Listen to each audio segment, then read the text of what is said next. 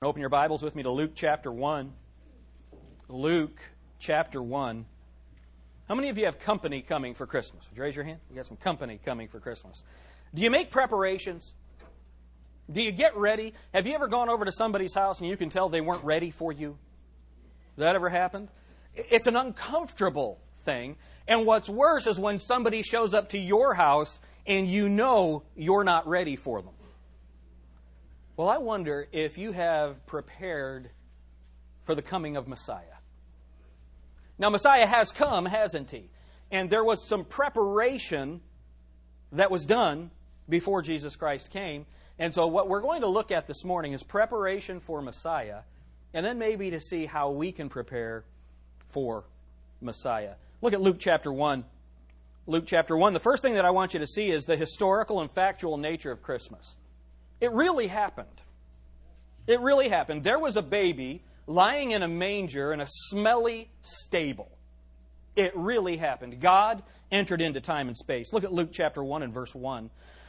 Forasmuch as many have taken in hand to set forth in order a declaration of those things which are most surely believed among us, even as they delivered them unto us, which from the beginning were eyewitnesses and ministers of the word. This is an interesting thing. Luke is saying that there are people that are writing about Jesus Christ and about everything that's happened.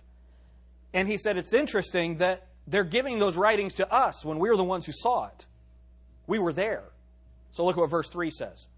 It seemed good to me also, having had perfect understanding of all things from the very first, to write unto thee in order, most excellent Theophilus, that thou mightest know the certainty of those things wherein thou hast been instructed. So what Luke is doing by inspiration of the Holy Spirit is he is saying, I want to write down the things that really happened. There are other things that are being written. Some of them are true, some of them are not true. I'm going to write down what really happened.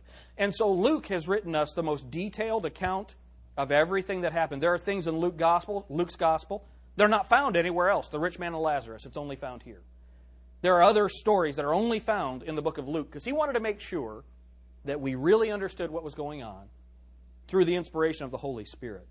It really happened. You know, it's hard to cut through all the stuff about Christmas and grab people by the collar and say, it really happened. We mentioned last week that watching all the Christmas specials, and I got to tell you, can I just give you an opinion real quick? I generally don't like to give you opinions. But when I hear Mariah Carey singing a Christmas song, I just want to throw up. You know, just act like a pig and then sing about Jesus. See, you know what's going on? Would you mind stop eating your feet there? Thank you. You know what's going on is she hears these words and the melodies are pretty. Not that she's ever actually sung the melody. But she has no idea what the words mean. You see, if Jesus Christ really did come at Christmas, then it matters how we live. That means there is a God. He entered into time and space, and He did it because men are sinners. We need a Savior. And to just sing about it and then go on and live our lives as if it never really happened, that is a mockery to God. And we as Christians need to have higher standards than that. The historical and factual nature of Christmas, it changes the way that we celebrate Christmas. Because it really happened. It's not just a holiday where we can get together and have fun. And aren't you glad we get together and have fun? We just had a Christmas fellowship downstairs, and it was so nice for our class to come together and just talk. We all get so busy running to and fro, and it's hard to just sit down and talk sometimes. And so we enjoy the fun aspects of it, but the reason it's really fun is because it really happened. The historical and factual nature of Christmas. But then, there's not only that in preparing for Messiah, but there's also the physical and local nature of it. What do you mean? Look at verse 5. There was in the days of Herod, the king of Judea. Now notice we're getting location. A certain priest named Zacharias of the course of Abiah, and his wife was of the daughters of Aaron, and her name was Elizabeth.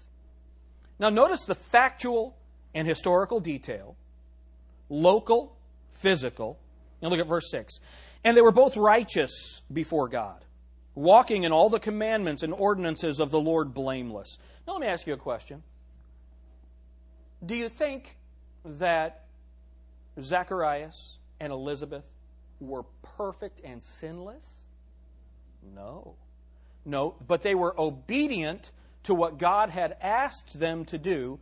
They were under the blood of the sacrifices, so God saw them as blameless. Isn't that good? You know what that tells me? You know what? I'm a knucklehead. And I mess up all the time.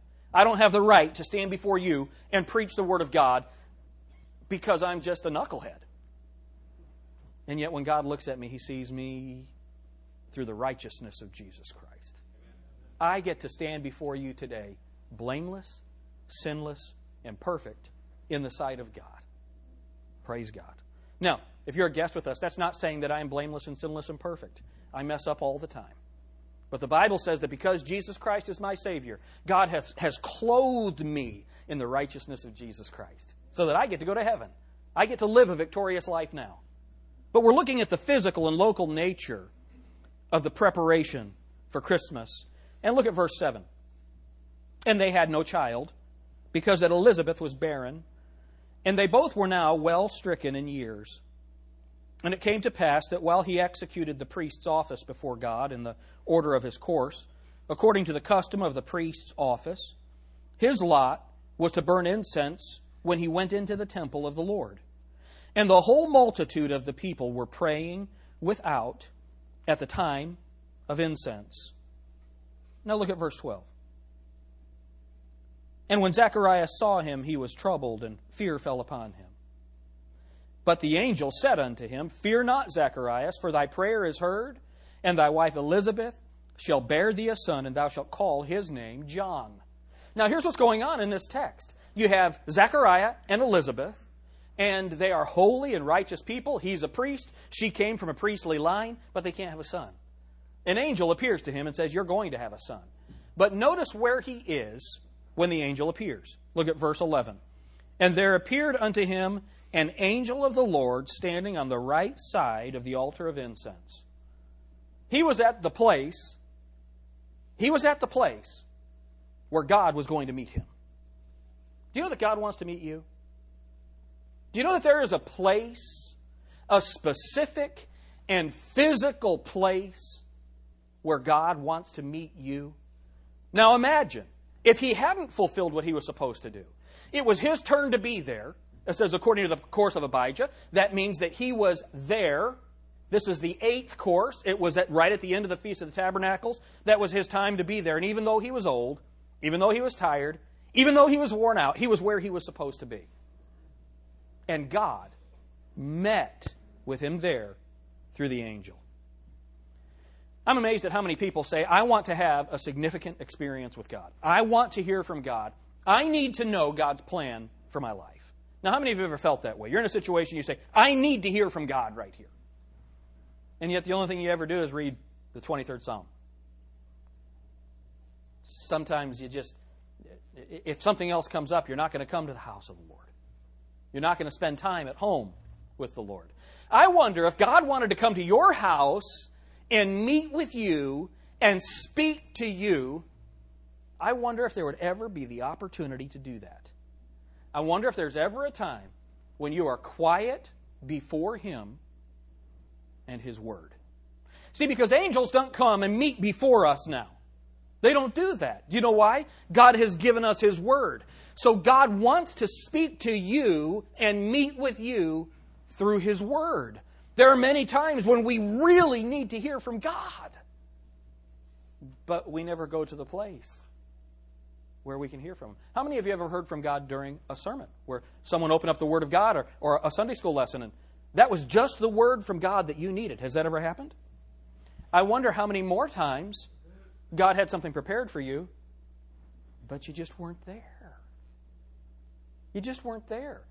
I know that early in our marriage, there were times when Laura and I just didn't want to go to church. And sometimes we didn't.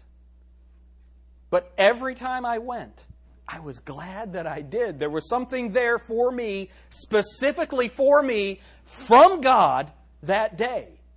So in preparation for Messiah, understand that God does want to speak to you, just like the angel wanted to speak to Zechariah, but there was a specific place where they needed to be.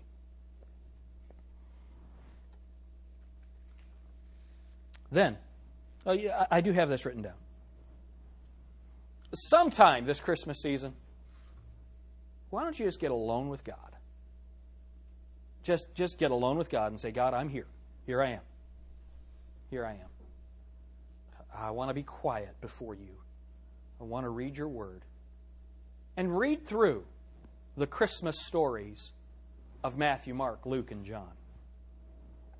Matthew, Mark, and Luke give it to us in a chronological way. John gives it to us in a theological way. You read through those books and say, God, I'm here. Show me something. I promise you, you're going to learn something about the Christmas story, about what Christ did, about what God did, that you've never seen before. That you've never seen before. God wants to speak to you. Find some time to get alone. The next thing that I want you to see is, and this one is just for my wife. I want you to see the organized nature of God's preparation for Christmas. She is the most organized, detailed person that I know. Some people call it obsessive-compulsive, but we've not been to psychiatrists. We'll just say organized. And when you see a cabinet or something and you know just where everything is, it's all just in place. Do you know that God is the author? God is the author of organization. God is the author of order. And He loves for things to be done in order. As a matter of fact, in the church, 1 Corinthians chapter 14, it says, let everything be done decently and in order. And it's interesting that even the coming of Messiah, God organized that and prepared it in a special and detailed way. You know, the reason that a lot of Christians get messed up is they're trying to get ahead of God's process. You know that God is a God of order and He works in steps and in stages? And sometimes we try to get ahead of God's process. How many of you, when you first got married, bought furniture that you couldn't afford? Anybody do that? Why? Because Mom and Dad had that stuff.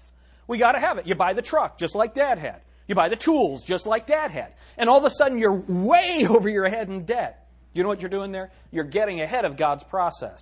Do you know that God intends for you to have to work and save in order to have things? That's God's plan.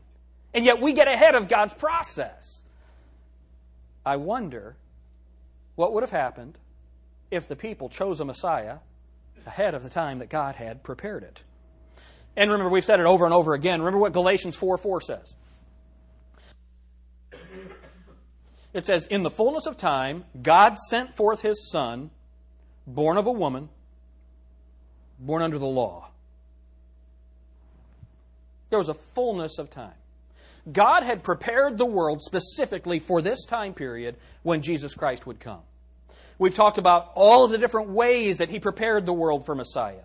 But there are several specific ways that I want to deal with this morning. The first one is God had prepared the language and the cultural thought forms that so that people could understand who the Messiah was. Here's the idea. In the world, they wanted to have all kinds of different gods. Well, God had established for Israel there's only one God. Hebrews 6:4. There's only one God. The Lord, our Lord, is one Lord, one God. And they established the terminology, God established the terminology of atonement. That is, that we are sinners and that sin must be paid for, and the payment must include the shedding of blood. All of that terminology was prepared before the Messiah came. He had established a culture that could receive Jesus Christ. How many of you have ever heard someone say that it is ridiculous that God would only have one people? I just watched a debate, and that's what this man was saying. That if there is a God, I don't want to know Him because He allowed all of this suffering for thousands of years before Jesus Christ came. No. He misunderstands it all. He chose a people.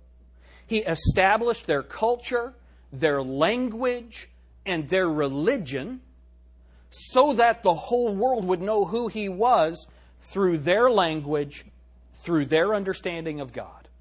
And then He sent the Messiah to them. Imagine all the preparation it took to do that. All of the preparation, all of the time that it took. God works in a pattern. Have you ever wondered, if you look back at chapter 1 again, verse 5, there was in the days of Herod, a king of Judea, a certain priest named Zacharias of the course of Abiah. Now that's the Greek version of Abijah from the Old Testament. And his wife was of the daughters of Aaron, and her name was Elizabeth. Thousands of years. Do you realize how many times, how many courses of priests there were from the time when that was established in Leviticus all the way until Jesus Christ came?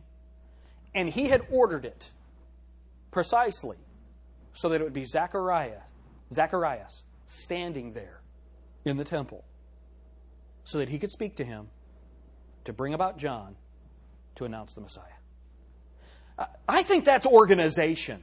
I think that's planning, and He had it in a detailed way. If you listen to the angels, they always speak and use the imagery of Judaism. Jesus didn't just spring full-blown into the world. He was a Jew teaching Jewish concepts to Jews. God commanded the temple to be built. He had it all established before Gabriel ever came to speak to Zacharias. Then, I want you to see this. And I like this one. This is the fun one for me. The supernatural preparation. As if the other wasn't supernatural. But here we have evident supernatural preparation for Messiah. Now here's the deal. Because of television and movies and stuff, we have a conceptualization of the supernatural that is so far below what really happens. It is so far below. They can't make movies to prove or to demonstrate what God has really done. Look at verse 11 again. And there appeared unto him an angel of the Lord standing on the right side of the altar of incense. If you look at verse 19. And the angel answering said unto him, I am Gabriel. So we know that this angel is the angel Gabriel. Now, one of the most interesting things about this story is almost as if God ripped open heaven and a bunch of angels fell out. Have you ever noticed the Christmas story? There are angels everywhere. Angels we have heard on high. It's all about angels, isn't it? Well, it's actually all about Jesus, but there are angels everywhere announcing the story. Now, this is the angel Gabriel, and this is just an aside. I think it's interesting. Muhammad claims that it was Gabriel that brought him the Quran. And then he describes Gabriel as a 600-winged monster. Do you think maybe that Daniel, Zacharias, Mary, Joseph, do you think maybe they would have mentioned that? Somehow they conveniently left that out. Do you know what that tells me? That tells me that Muhammad was smoking something. There was no angel that came to him, and if it was a demon. It was not the angel Gabriel. Amen? All right. Interesting thought. How consistent the Word of God is and how inconsistent the cults are. What about all these angels? An angel talking to Joseph, an angel talking to Mary, an angel talking to Zacharias. There are angels meeting with the shepherds. There are angels singing and announcing. It's like the blinders have been removed and we can see the supernatural. You know what that immediately makes me think of? Look at 2 Kings chapter 6. 2 Kings chapter 6. In Africa, there was a medical missionary. And he was helping a man. He was an older gentleman, and this missionary had been there for about 20 years. And this older man came to him, and he helped him. And the gentleman said to the missionary, he said, "Where are all of your friends?" And the missionary said, "What friends?" He said, "Well, the last time I saw you, there were many of you." And he said, When did you see me?" He said, "It was many years ago. It's 15 or 20 years before, this African man saw the missionary and was coming to kill him. But when he came to kill him, there were too many people there. He was afraid to attack him. And the missionary said, "But I was alone." You see, God still sends His angels to protect us. When you get to Revelation chapter 2 and 3, God is writing unto the angel of the church at Ephesus, the angel of the church at Sardis and Thyatira and Philadelphia and Laodicea. There are angels. Do you know there's an angel for this church? I believe that. To protect us, to protect this place. We have such a low view of God in the spirit world. We wrestle not against flesh and blood, but against principalities and powers and the rulers of darkness in high places. We are in a spiritual warfare. We live in a spiritual world. And all of these angels are visible here. Look at 2 Kings chapter 6. Look at verse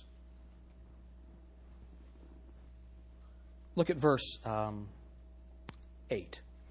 Then the king of Syria warred against Israel and took counsel with his servants, saying, "In such and such a place shall be my camp." And the man of God sent unto the king of Israel, saying, "Beware that thou pass not such a place, for thither the Syrians are come down." And, son, you need to stop beating your feet there, okay? And the king of Israel sent to the place which the man of God had told him and warned him of, and saved himself there, not once nor twice. Therefore the heart of the king of Syria was sore troubled for this thing. And he called his servants and said unto them, "Will you not show me which of us is for the king of Israel?" And one of his servants said, "None, my lord, O king, but Elisha, the prophet that is in Israel, telleth the king of Israel the words that thou speakest in thy bedchamber." How about that? And he said, "Go and spy where he is, that I may send and fetch him." And it was told him, saying, "Behold, he is in Dothan." Therefore sent he thither horses and chariots and a great host. And they came by night and compassed the city about. And when the servant of the man of God was risen early and gone forth, behold, an host compassed the city, both with horses and chariots. And his servant said unto him, "Alas, my master, how shall we do?" And he answered, "Fear not, for they that be with us are more than they that be with them." And can't you just imagine the servant saying, "Are you crazy?" Look, and he's looking around. Well, you got a mouse in your pocket or something? It's just you and me. How are we going to stand against this? And look at what he says. Verse 17, and Elisha prayed and said, "Lord, I pray thee, open his eyes that he may see." And the Lord opened the eyes of the young man, and he saw, and behold, the mountain was full of horses and chariots of fire round about Elisha. And when they came down to him, Elisha prayed unto the Lord and said, "Smite this people, I pray thee, with blindness." And he smote them with blindness according to the word of Elisha. You see, there was clearly an enemy. There was a genuine battle. There was a genuine struggle. But you know what the servant didn't realize? It wasn't only a physical battle, it was a spiritual battle. And God had sent angels, an entire host. Now let me ask you a question. Would it take a host? It won't take one. Do you know what God says? Don't worry. Don't worry. I have you surrounded. I have you surrounded. Do you know what God did at Christmas? He removed the blinders. Can you imagine if we could have seen the actual spiritual warfare that was going on at the cross? Can you imagine? Remember what Jesus Christ said? He said, if I wanted to, I could call 10,000 angels. I can call 10 legions of angels, and they would come and destroy you. You know what I think? I think those angels were ready. I think that if we could have seen past all of the blood and all of the carnage, that there was an entire host of heaven waiting. And I'll bet you the hosts of hell were there waiting for there to be a battle. But Jesus Christ said, there's only one battle today. And I'm going to win it. by dying. See, at some point in our lives, we have to understand that we live in a spiritual battle. We get so wrapped up in our physical lives. And I got to tell you, I love Christmas. I love getting presents. 44 short, 33 waist, size 9, okay? I love getting presents. I love the physical stuff of Christmas. Laura's going to make a pumpkin pie. I've been doing low carb, so I'm blowing it on that day. Satan came to my Sunday school class with a chocolate-covered Krispy Kreme donut this morning. Get thee behind me, Satan. And I can't wait. I love all the physical stuff about Christmas. That's all great. But you know, it's much more than that. We live in a spiritual world. We are going to live forever in a spiritual world. I wonder how many of you, honestly, if you would say, I'm a little tied down right now. Would you just be honest? I'm a little tied to this world right now. Now, the simple fact is, Jesus in John chapter 17, He did say He was leaving us in this world, and He was going to keep us in this world. We're supposed to occupy till He comes. We are entangled with this world to a certain extent. So don't just give up everything. We don't have any Kool-Aid downstairs. We are going to live in this world and function in this world. But at some point, we've got to lift our eyes beyond the physical and realize the supernatural that's going on around us.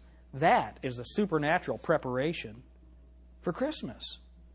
We forget about the angels and that there's a supernatural preparation going on for what's going on in your life right now.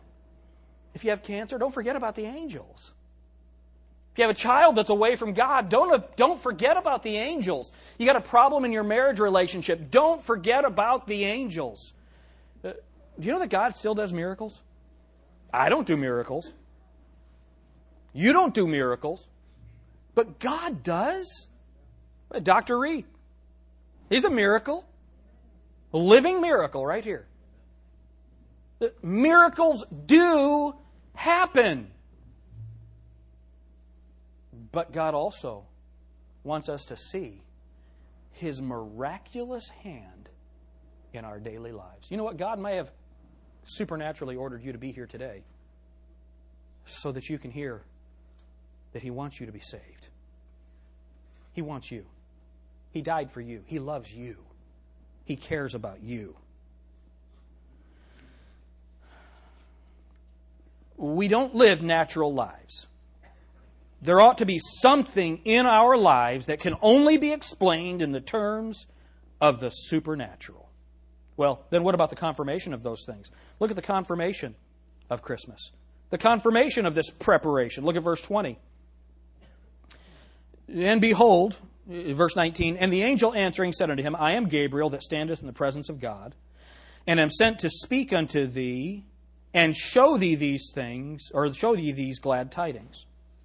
And behold, thou shalt be dumb, and not able to speak until the day that these things shall be performed, because thou believest not my words, which shall be fulfilled in their season. I really wonder, in my own personal life, how often I've been stunted because I did not believe.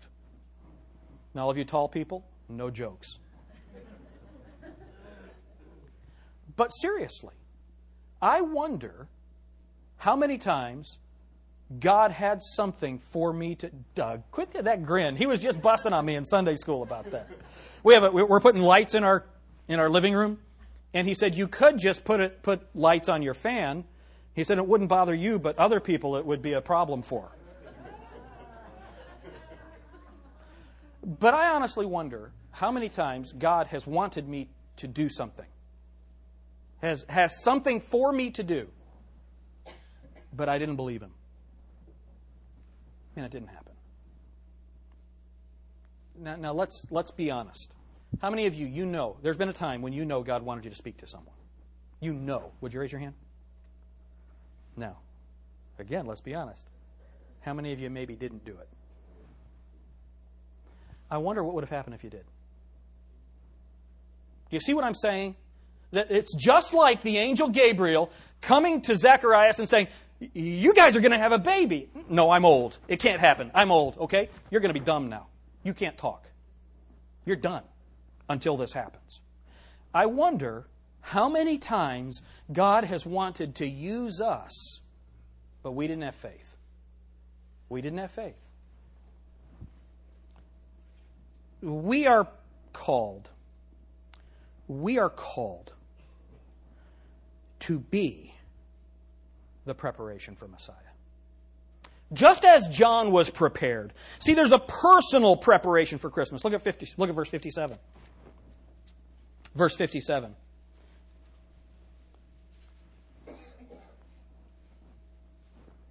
Now, Elizabeth's full time came that she should be delivered, and she brought forth a son. Look at verse 63. What they're trying to do is they're going to say, she says, they ask her, what are we going to name him? And she says, John. And the family all says, no, you need to call him Zacharias or something. There's nobody named John in your family. And so look at what happens in verse 62. And they made signs to his father how he would have him called. Isn't that funny? He's not deaf. Isn't that just the way that we are? Have you ever found yourself, when Kurt LeBove was here, he's going to be back with us next year. He's the blind singer, preacher. I find myself talking louder to him. He's not confused about it, but I am. Isn't it funny? They're making signs, He can hear, he just can't talk. And look at what he says, verse 63. And he asked for a writing table and wrote, saying, his name is John. And they marveled all. And his mouth was opened immediately, and his tongue loosed, and he spake and praised God. Look at verse 76. And thou, child, shalt be called the prophet of the highest, for thou shalt go before the face of the Lord to prepare his ways. John's mission was in the spirit of Elijah to go before Jesus Christ and say the Messiah is coming. He's supposed to call Israel back to the Messiah. He's supposed to turn fathers to their children and disobedient children to their fathers. That's the message that John had. Do you know that you and I have a message? Did you know that Jesus Christ is coming back? Do you know that according to 2 Corinthians chapter 5, you and I, we are new creatures, but we are more than new creatures. We are ambassadors for Christ. And it is our job to prepare the way for Messiah. Look at 2 Peter. 2 Peter.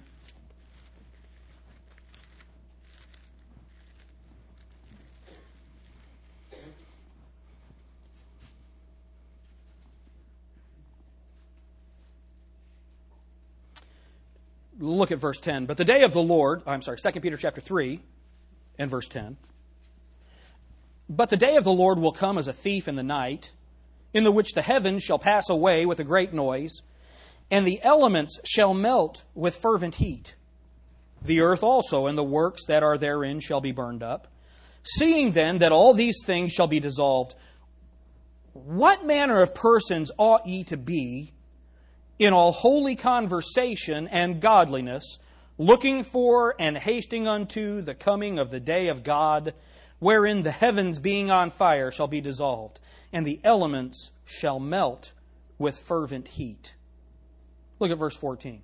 Wherefore, beloved, seeing that you look for such things, be diligent that ye may be found of him in peace, without spot, and blameless, and account that the long-suffering of our Lord is salvation, even as our beloved brother Paul also, according to the wisdom given unto him, hath written unto you, and as also in all his epistles, speaking in them of these things, in which are some things hard to be understood, which they that are unlearned and unstable wrest, as they do also the other Scriptures, unto their own destruction.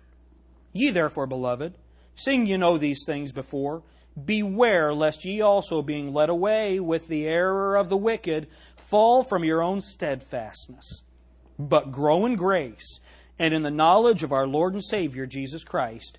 To him be glory both now and forever. Amen.